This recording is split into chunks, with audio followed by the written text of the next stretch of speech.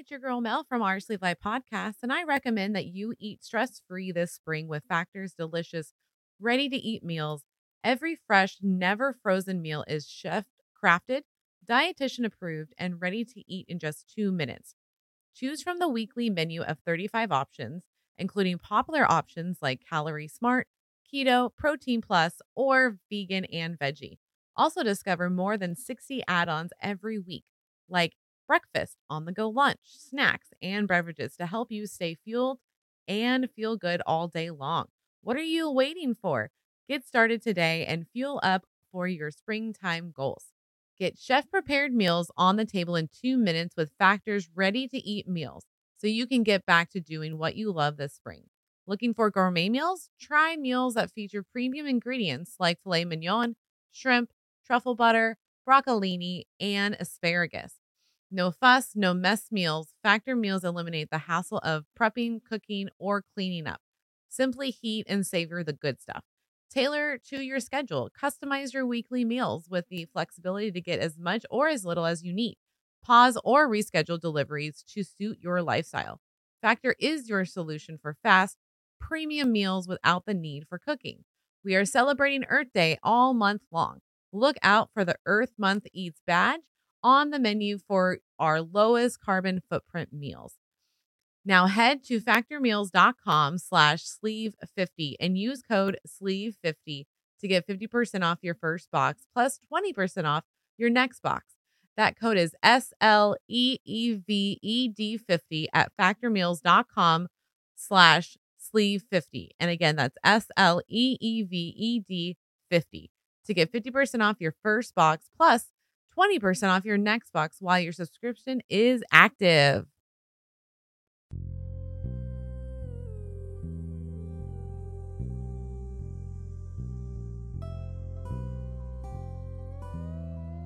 A massive car bomb exploded outside of a large federal building in downtown Oklahoma City, shattering that building, killing children, killing federal employees, military men, and civilians. The chaos in downtown Oklahoma City did indeed resemble Beirut after what police believe to be a 1,200-pound car bomb ripped through the 9-story federal building shortly after 9 o'clock this morning. If it seemed like war... It's like a garbage pile. It's unbelievable. Everywhere you dig, you find somebody. Everywhere. I found myself this morning looking back at things and thinking of things that I didn't really think about during the thing, and tears still come to my eyes. Seemed like war. They are saying there's an 8-foot crater, and a couple of cars at least have been joined by the heat and the force of the explosion. In Lebanon, a spokesman for the Iranian-backed Hezbollah said, "We are only interested in liberating our land from the Israeli occupation. We have no relation with the explosion inside the United States." Of course, he didn't suffer. He was playing and he just blinked, and when he opened up his eyes, he was in heaven. There you see the farmhouse right now. This is where 2 individuals, we believe 2, maybe more, were being sought. Seemed like war. This farmhouse said to be owned by 2 brothers with possible links to the bombing. They are identified as James Douglas Nichols and Terry Lynn Nichols. Law enforcement sources say those 2 men and McVeigh were expelled from a paramilitary group for being too radical.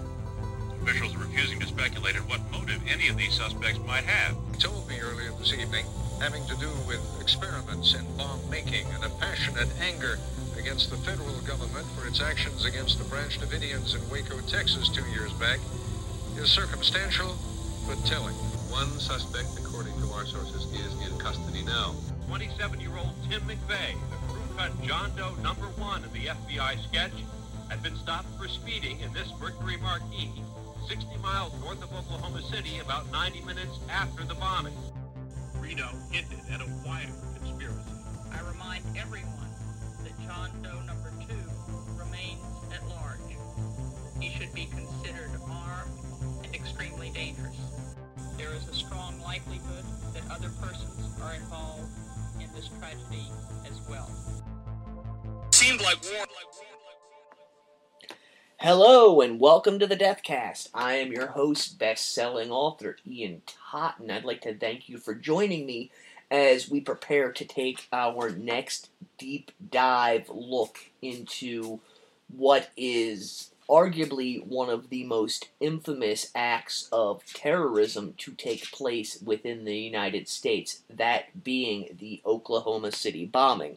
Before we get into the story, however, and before I even touch on the show notes, I want to give a trigger warning here at the beginning of this thing to those of you who are more sensitive to this type of topic. There are going to be discussions in this series that may upset and or enrage certain members of the listening audience, because we're going to be talking about things such as white nationalism, racism, hatred for the government, as well as possible foreknowledge of the United States government, and a slew of other things that many people do know about this case, but that seem to get lost in the generally accepted narrative when talking about the Oklahoma City bombing. So I want to throw that out there right at the get-go. And also throw out there that this is not going to be a conspiracy theory series. We're going to be looking at hard facts and evidence in this case.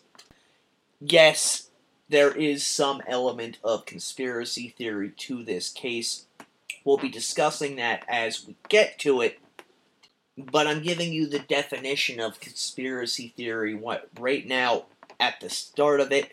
When I say conspiracy theory, I mean that in regards to the fact that there were others involved in this attack on America beyond the two men who were convicted for it.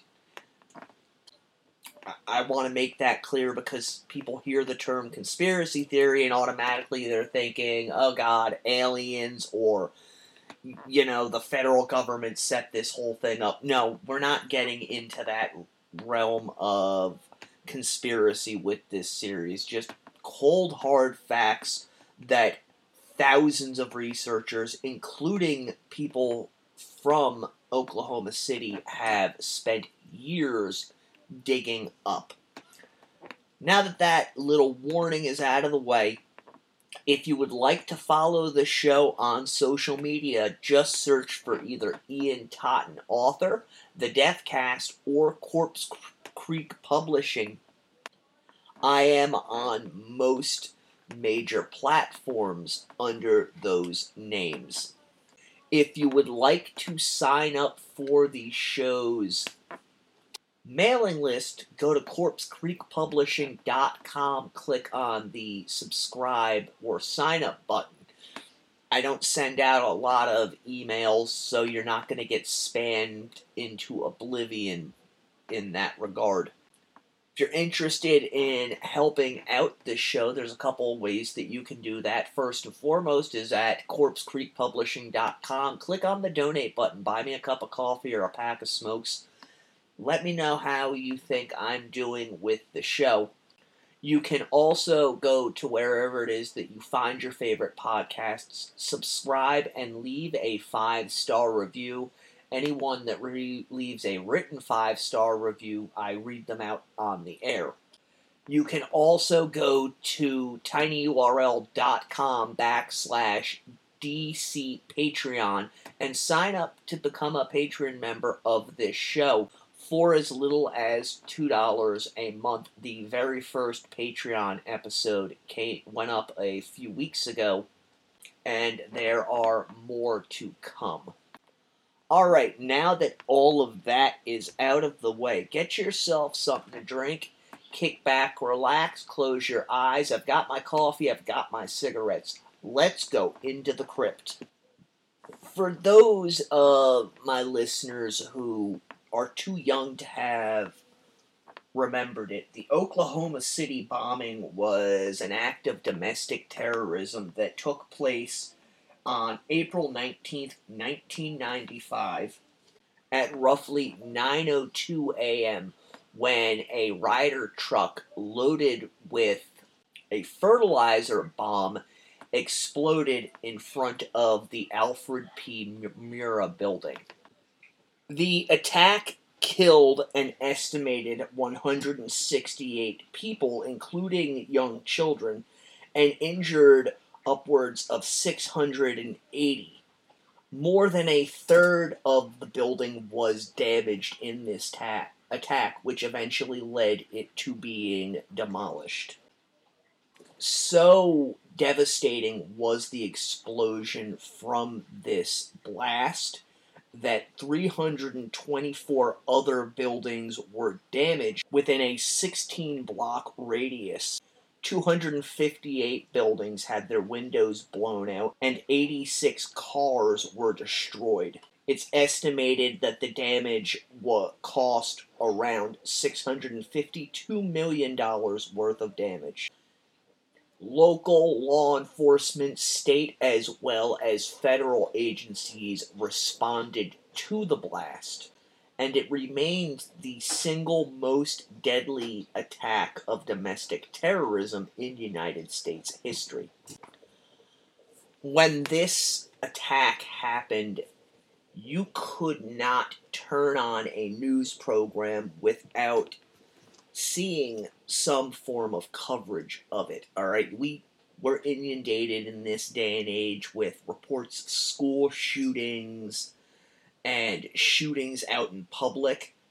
This dwarfed all of them because this was not only, a major act of terrorism, but it was found that the perpetrators were homegrown, and that, at least according to the official reports, their reasons for carrying out the attack were anger at the federal government over the things that they had done in both the Ruby Ridge massacre as well as the siege at Waco, Texas. When news reports initially came out, the federal government was really tight-lipped because they had no idea who had perpetrated the attacks. There was a lot of speculation that a Middle Eastern terrorist cell had carried out the attacks. And pretty quickly, all of these organizations that were known to us released statements saying that they were not responsible for the attack. They also released statements stating that they were looking for at least 2 John Does who were seen in the area, seen leaving from the Ryder truck, videotaped fleeing the area, with some reports stating that there was 3 or more individuals seen fleeing the area. And that is important to our case, as it's known that only 2 individuals were arrested and convicted for carrying out the Oklahoma City bombing. The reason I say that that is important to our case is simply this. Within days of the attack and one of the perpetrators, Timothy McVeigh, being arrested, the government really quickly started walking back this idea that there were others involved. This despite the fact that there was massive evidence to the contrary showing that there was a conspiracy of individuals who were responsible for this attack. To this day, the majority of survivors of the Oklahoma City bombing do not believe the official government narrative. There are those out there who think that it's, they are just backwoods yokels who are looking for a good conspiracy theory. That is not, in fact, the case.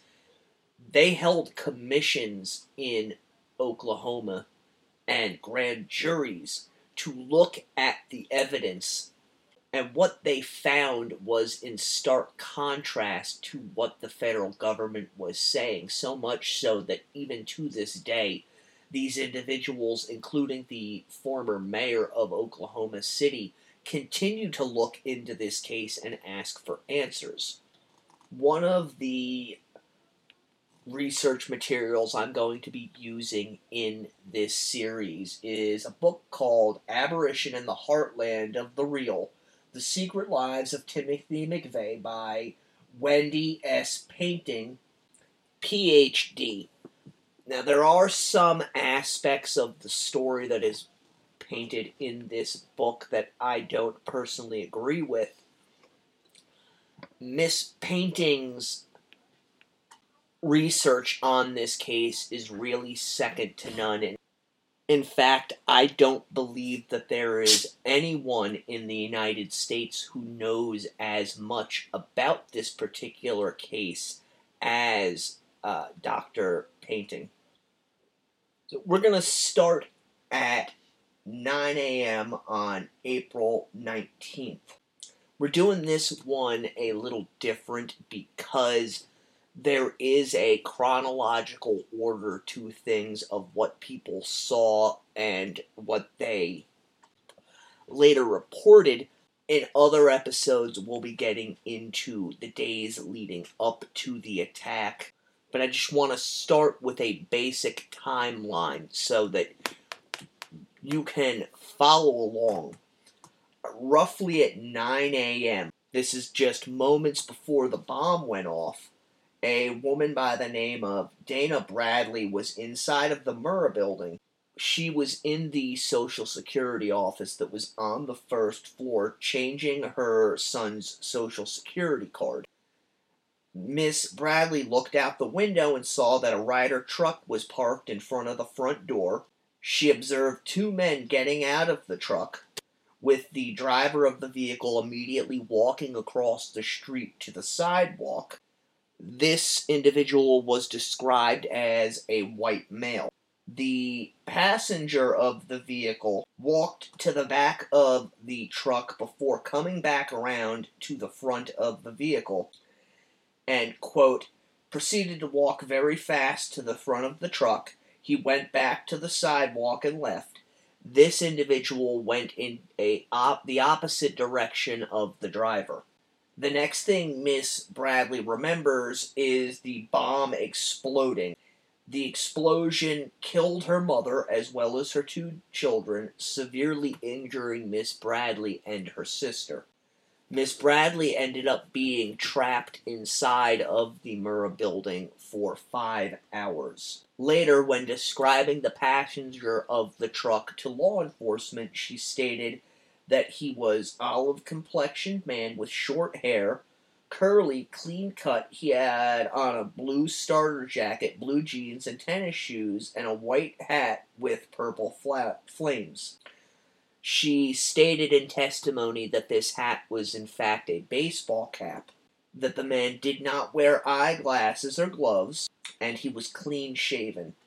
When shown a composite sketch of John Doe number 2, Miss Bradley identified him as the man that she had seen exiting the passenger side of the building, although she did state that she only saw him from the side. As Miss Bradley was viewing the actions in front of the building, another individual by the name of Candy Avey, who had just parked her vehicle out in front of the Murrah building and was making her way towards the Social Security office, described being blown back and wrapped around the parking meter with her face hitting the car. She had seen a man walking into the front door of the building whose arm was blown off by the explosion. She also stated that this man was in shock and did not realize his arm had been blown off. In fact, she stated that the man, after the explosion, began trying to help people out of the building. After the bomb went off, numerous individuals stated that they saw suspicious-looking, quote-unquote, Middle Eastern men within the vicinity of the Murrah building, while another white male was seen in different locations. It has been stated that this white male, who was later identified as Timothy McVeigh, could not have been in all of these locations that it was claimed that he was in the time frame that it was claimed that he was seen, unless other individuals who had a similar build and facial structuring were involved. Just after the bombing, Kay Heron Clark, who was crossing Broadway near the Murrah building, was almost hit by a brown pickup truck being driven by two men. Clark stated that they looked to be Middle Eastern, and that the driver of the vehicle had a quote-unquote chilling look of fear or anger. At 9:10 a.m., an unidentified man who had been working at the Journal Record building, which is directly across the street from the Murrah building, was in the process of helping another employee to exit the building when he saw a Arab-looking man standing at the intersection of Northwest 6th Street and Harvey looking back toward the bombing, and that the man had a large grin on his face. 9:30 to 9:40 a.m., a branch chief with HUD, who was also a survivor of the bombing, named Jermaine Johnston, was on her way to the Kerr-McGee building to find her husband. Mrs. Johnston was on her way down 5th Street when she encountered two men in an alley, one tall and the other short and darker. She stated that she saw these men leaning against an older model, faded yellow, four-door Mercury Marquis. One of the individuals asked Miss Johnston what happened and how many people were killed. Miss Johnston later stated that the taller of the two men was Timothy McVeigh, and she knew this after seeing his picture on television, while the other man was approximately 5'8" and 165 pounds. So here we've got a few witnesses that are seeing at least two, possibly more individuals in and around the area of the Murrah building, with a few of them pointing out during testimony and in interviews with the news that Timothy McVeigh was one of these individuals. However, the other individuals are unknown, dark-skinned men. At 10:20 a.m., Timothy McVeigh was pulled over driving a yellow older model Mercury Marquis without a license plate. About 80 miles or 90 minutes after the bombing, he was pulled over by Oklahoma State Trooper Charlie Henger on Interstate 35 near Perry, Oklahoma. When questioned by the trooper, McVeigh informed him almost immediately that he was carrying a gun with him. This is actually the reason why McVeigh was arrested, for having a concealed gun in the car. The officer asked McVeigh for his home address, and McVeigh gave it as the farm that belonged to Terry Nichols' brother in Michigan. At this point in time, police had no idea that they had arrested one of the individuals who was involved in the Oklahoma City bombing. Later, after booking him into jail, this trooper went back and searched his vehicle.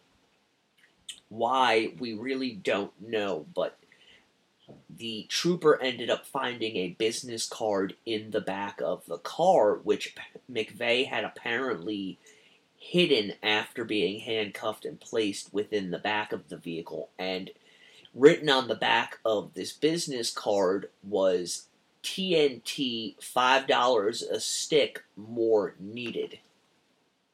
This is actually a fairly important piece of evidence, and it would later be used in McVeigh's trial to show that he was purchasing explosives.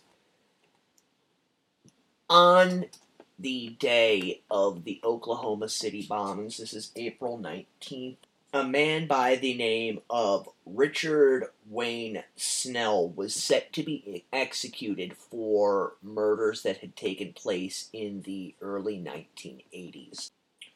Richard Snell was a self-avowed white supremacist, and he himself had been plotting to blow up the Murrah building in 1983 using a rocket launcher, which exploded in his hands while he was practicing how to fire it. Snell is said to have taken this as a sign from God that he was not meant to carry out this attack. Snell watched footage of the reporting on the bombing, and reports vary. Some said that he was appalled, but the majority concede that he was happy about the fact that the attack had been carried out. Some have postulated that Snell may have had foreknowledge concerning this attack, which is why he reacted as he did. In any event, Snell was executed that night, and in his last words, Snell stated, "Well, I had a lot to say, but you have me at an inconvenience. My mind is blurred, but I'm going to say a couple of words. Governor Tucker, look over your shoulder. Justice is coming. I wouldn't trade places with you or any of your cronies. Hell has victories. I am at peace." Many people have seen this as Snell speaking directly about the Oklahoma City bombings and possible further attacks that were to come. Back to our timeline, on April 20th of 1995, authorities released sketches of suspects, both of whom were white males, John Doe number 1 and John Doe number 2. These sketches were compiled using witness testimony from both Kansas and Oklahoma City. Now, back to Perry, Oklahoma. While he was waiting to be arraigned by the judge, McVeigh attempted to secure bail using a bail bondsman, although he was unable to.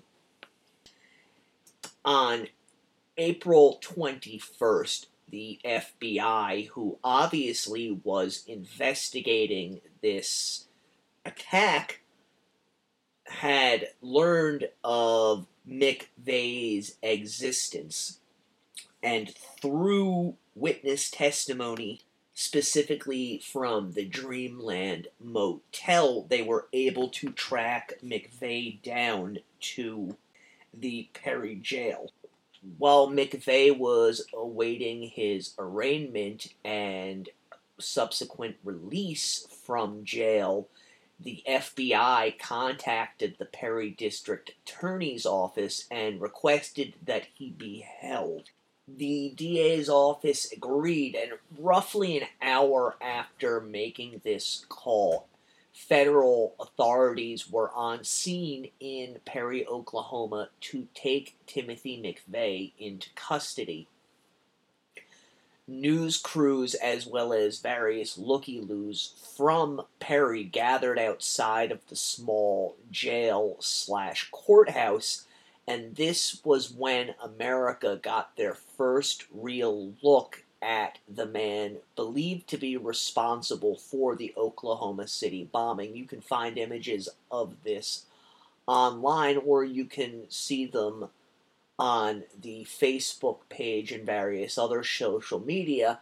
Timothy McVeigh being led out of the courthouse wearing an orange jumpsuit and shackled at the wrists and ankles. McVeigh was led from the jailhouse to a waiting black helicopter, which quickly took him to Tinker Air Force Base, where McVeigh was questioned further.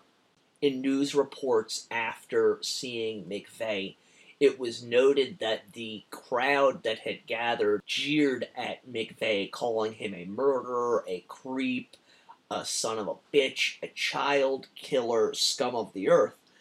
And reporters noted on McVeigh's chilled and icy demeanor. Was also noted that he had a 1,000-yard stare, which was said to have further incited the crowd. Almost instantly upon seeing McVeigh, the news media jumped on the similarities between himself and Lee Harvey Oswald. Stephen Jones, who was McVeigh's initial defense attorney, later stated that the perp walk that McVeigh was brought on was eerily similar to the one that Lee Harvey Oswald had taken back in 1963, stating, "Those old enough to remember saw in McVeigh the ghost of Lee Harvey Oswald," before going on to point out that it would have been much easier and safer for federal authorities to whisk McVeigh away from the back of the Perry County Courthouse. He explained that the FBI must have tipped reporters off in this instance in order to get McVeigh's face splashed across the airwaves, which was done to bolster the agency's reputation, something that had been severely damaged in the years leading up to the Oklahoma City bombing. We will get back to our story in just a moment. From author Alistair Cross comes the Vampires of Crimson Cove series. When the sun goes down and the fog rolls in, the darkness comes out to play in the little town of Crimson Cove. By day, it's an idyllic mountain village, but after sunset, stay inside and lock your doors. Between dusk and dawn, the streets run red with blood. Two brothers, Brooks and Cade Coulter, know all about the darkness. One fights it, and the other is part of it. And although he tries to stay on the side of light, can you ever really trust a vampire? This is what New York Times best-selling author of the Walking Dead series, Jay Bonansinga, has to say. Put Bram Stoker in a giant cocktail shaker, add a pinch of Laura K. Hamilton, a shot of John Carpenter, and a healthy jigger of absinthe, and you'll end up with Alistair Cross's modern gothic chiller, The Crimson Corset, a deliciously terrifying tale that will sink its teeth into you from page 1. The Vampires of Crimson Cove series is available on Amazon in paperback, ebook, and Audible. Also available on Kindle Unlimited.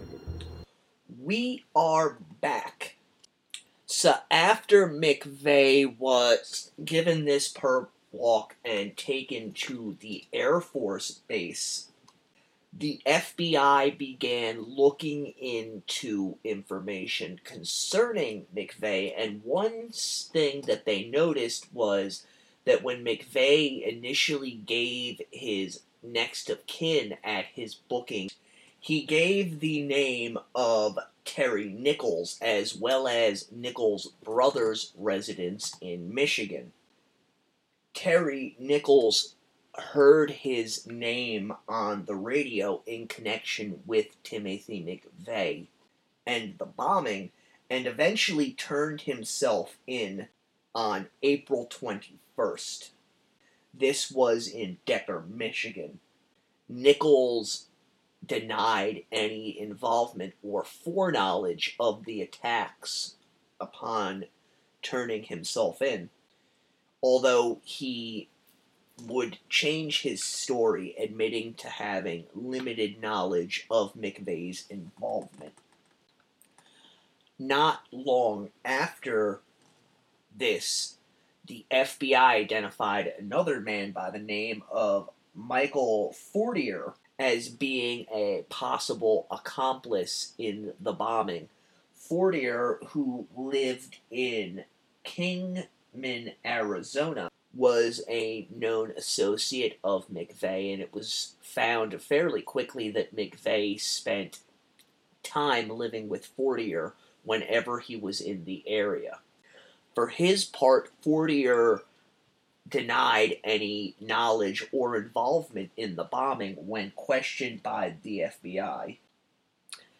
Because there was no physical evidence linking Fortier to the actual criminal act, he was released by the FBI. It should be noted, however, that Fortier eventually changed his story. This was due to the fact that both the FBI and the media placed him on pretty much round-the-clock surveillance, and this got to him to the extent that he admitted to knowing McVeigh and having foreknowledge of the attack.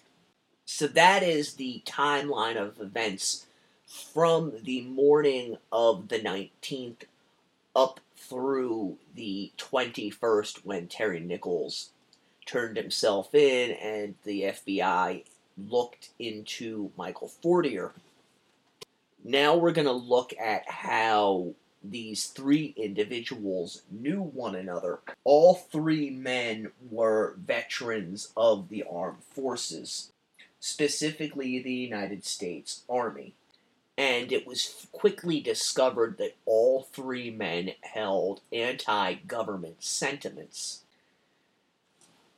They were involved, however, tangentially with what is now known as the Patriot Movement, but back then was labeled as the militia movement.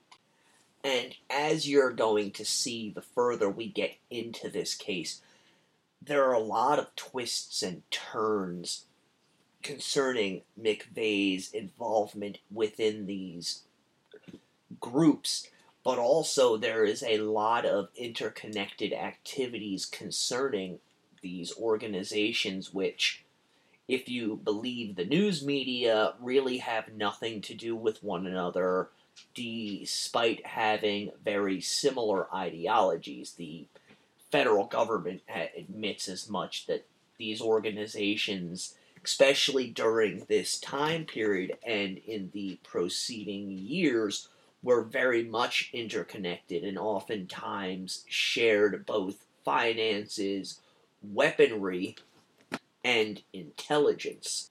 After the federal authorities took control of McVeigh and Nichols and Fortier, the narrative that was put out very quickly began to change, with the government and the media both dropping the whole, Islamic or Middle Eastern terrorist angle and instead focusing on McVeigh. In concert with this, very quickly they dropped the entire idea that there was more than one person in Oklahoma City on the day of the bombings. It wasn't like the federal government came out and said, hey, we made a mistake with this. Upon reviewing everything, we've determined only one person was involved with their boots on the ground when the bomb was placed and went off. They just completely stopped talking about it as though it had never existed.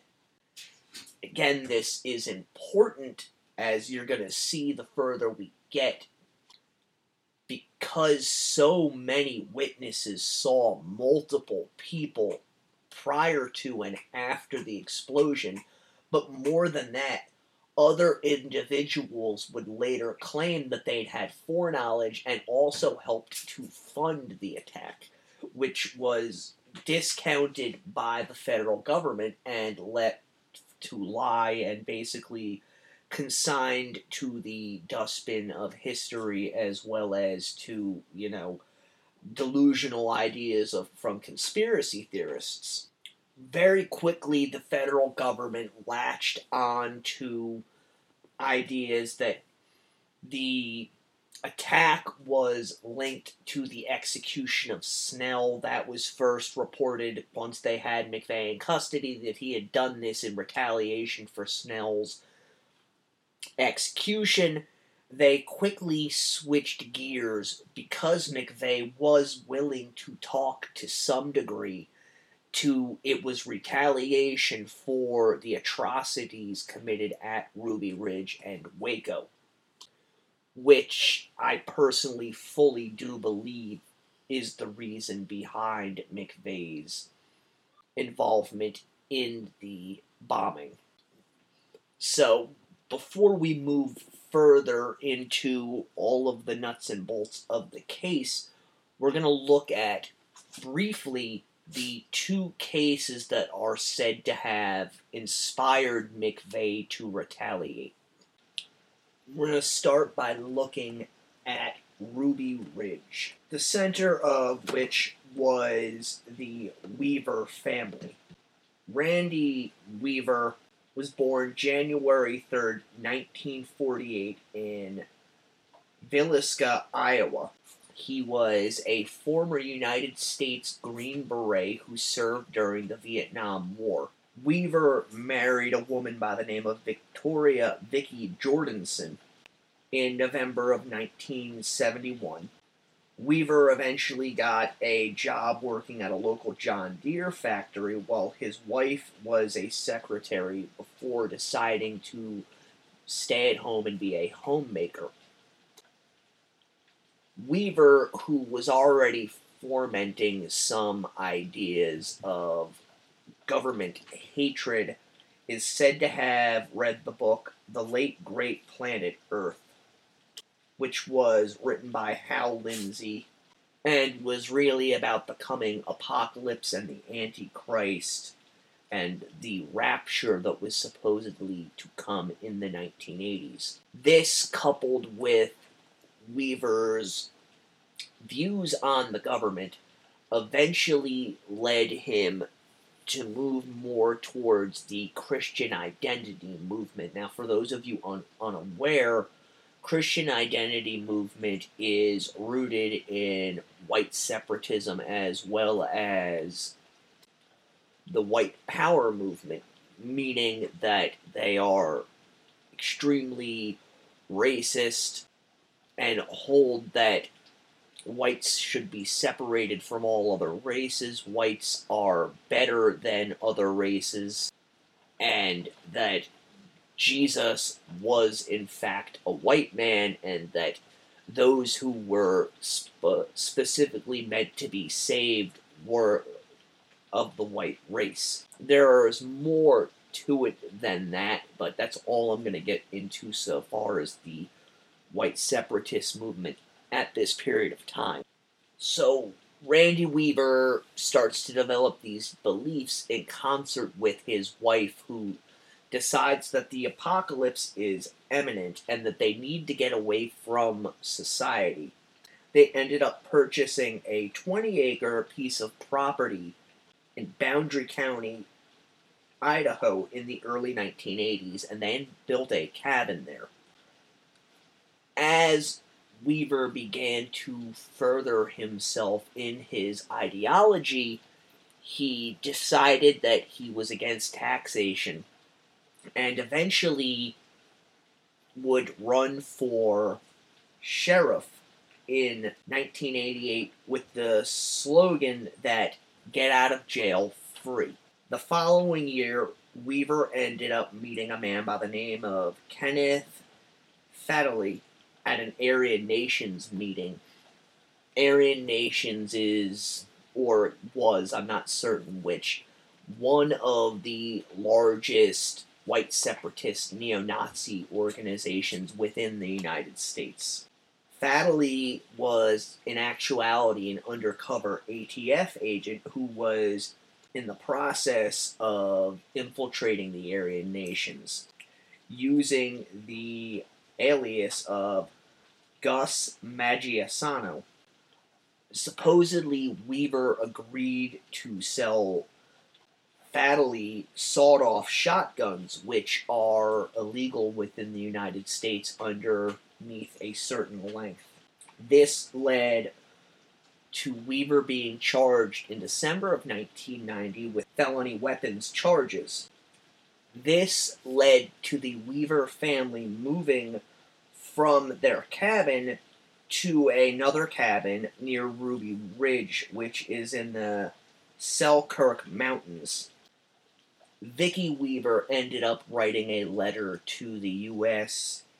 attorney addressing the man as servant of the Queen of Babylon, stating in part, "The stink of your lawless government has reached heaven, the abode of Yahweh our Yahshua," and further stating, "Whether we live or whether we die, we will not bow to your evil commandments." So this is the setting for what is to come. The Weavers had 4 children, 16-year-old by the name of Sarah, 14-year-old by the name of Samuel, a 10-year-old by the name of Rachel, and a 10-month-old by the name of Elisheba. Weaver ended up refusing to appear in court on his firearms charges, and this ended up leading to a bench warrant being issued for him. On August 21st of 1992, deputies of the United States Marshals went to Ruby Ridge in an effort to attempt to apprehend Randy Weaver. Weaver, in turn, refused to surrender, instead staying in the home along with a friend of the family by the name of Kevin Harris. The FBI sent in the hostage rescue team in an attempt to talk Weaver out of the house, which led to nothing. Eventually, the U.S. Marshals sent men up onto the property in an attempt to reconnoiter and figure out what was what and who was where. 6 of the Marshals encountered Kevin Harris and Sammy Weaver, which was Randy's 14-year-old son.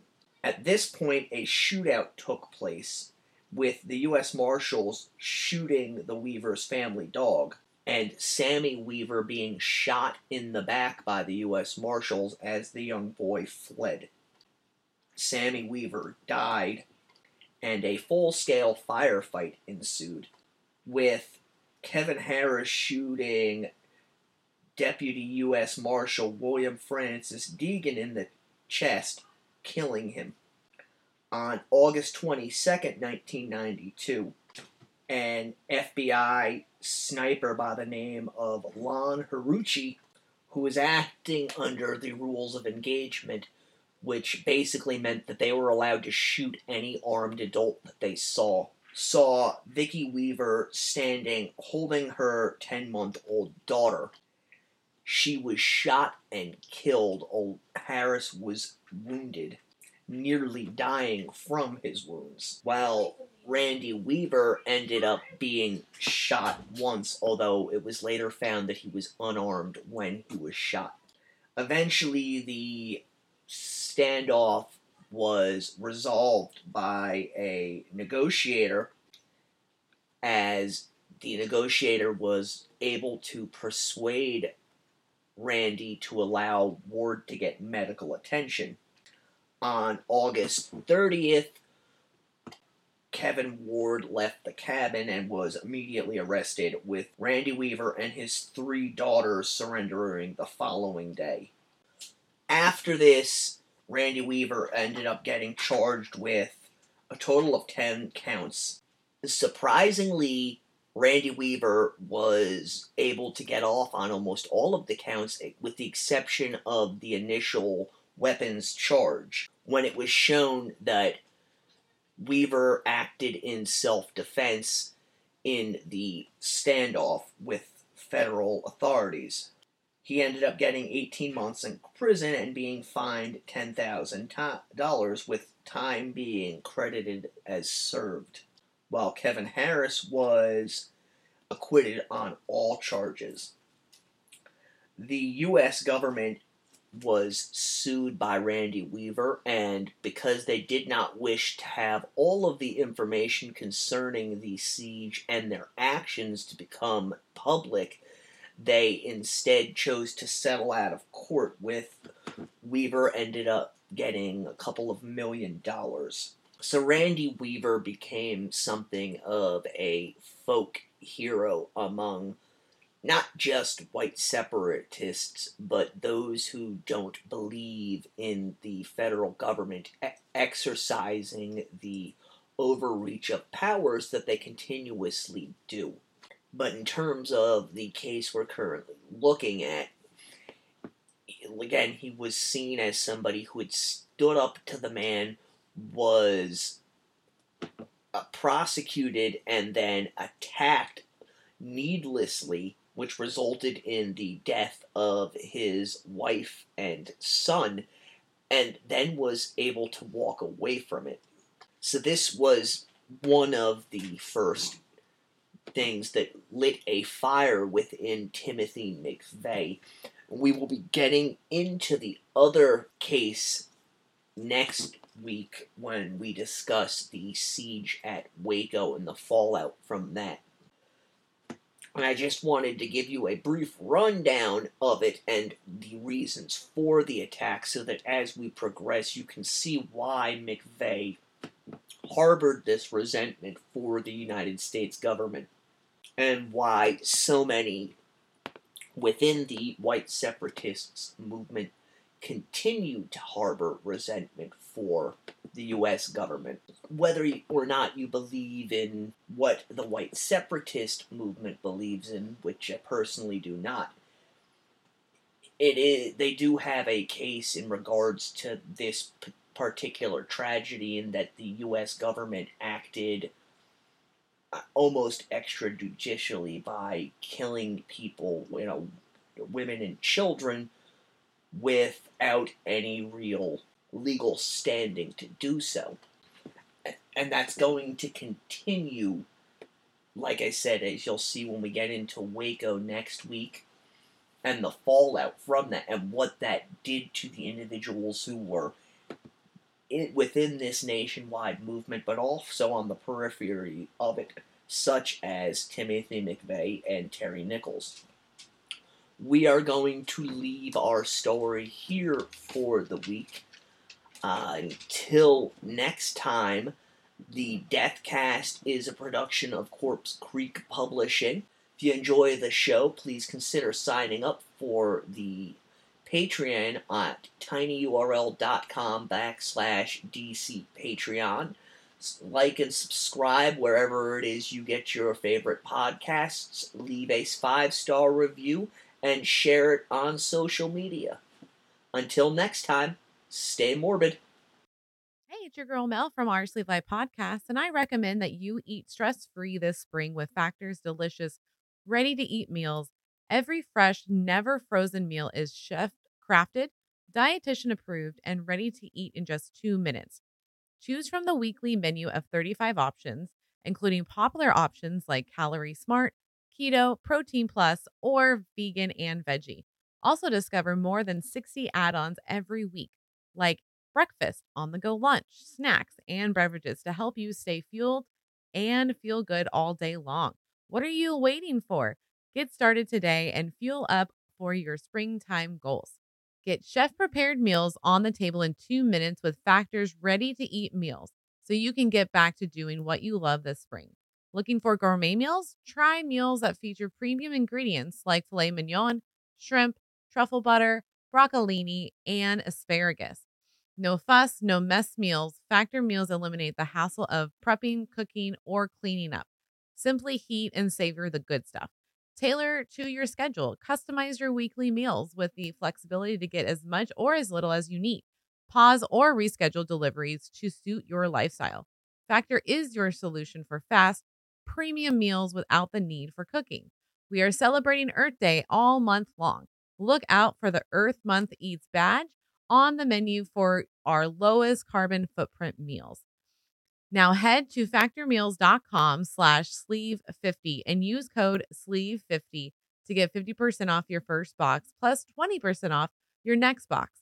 That code is SLEEVED50 at factormeals.com/sleeve50. And again, that's SLEEVED50 to get 50% off your first box plus 20% off your next box while your subscription is active.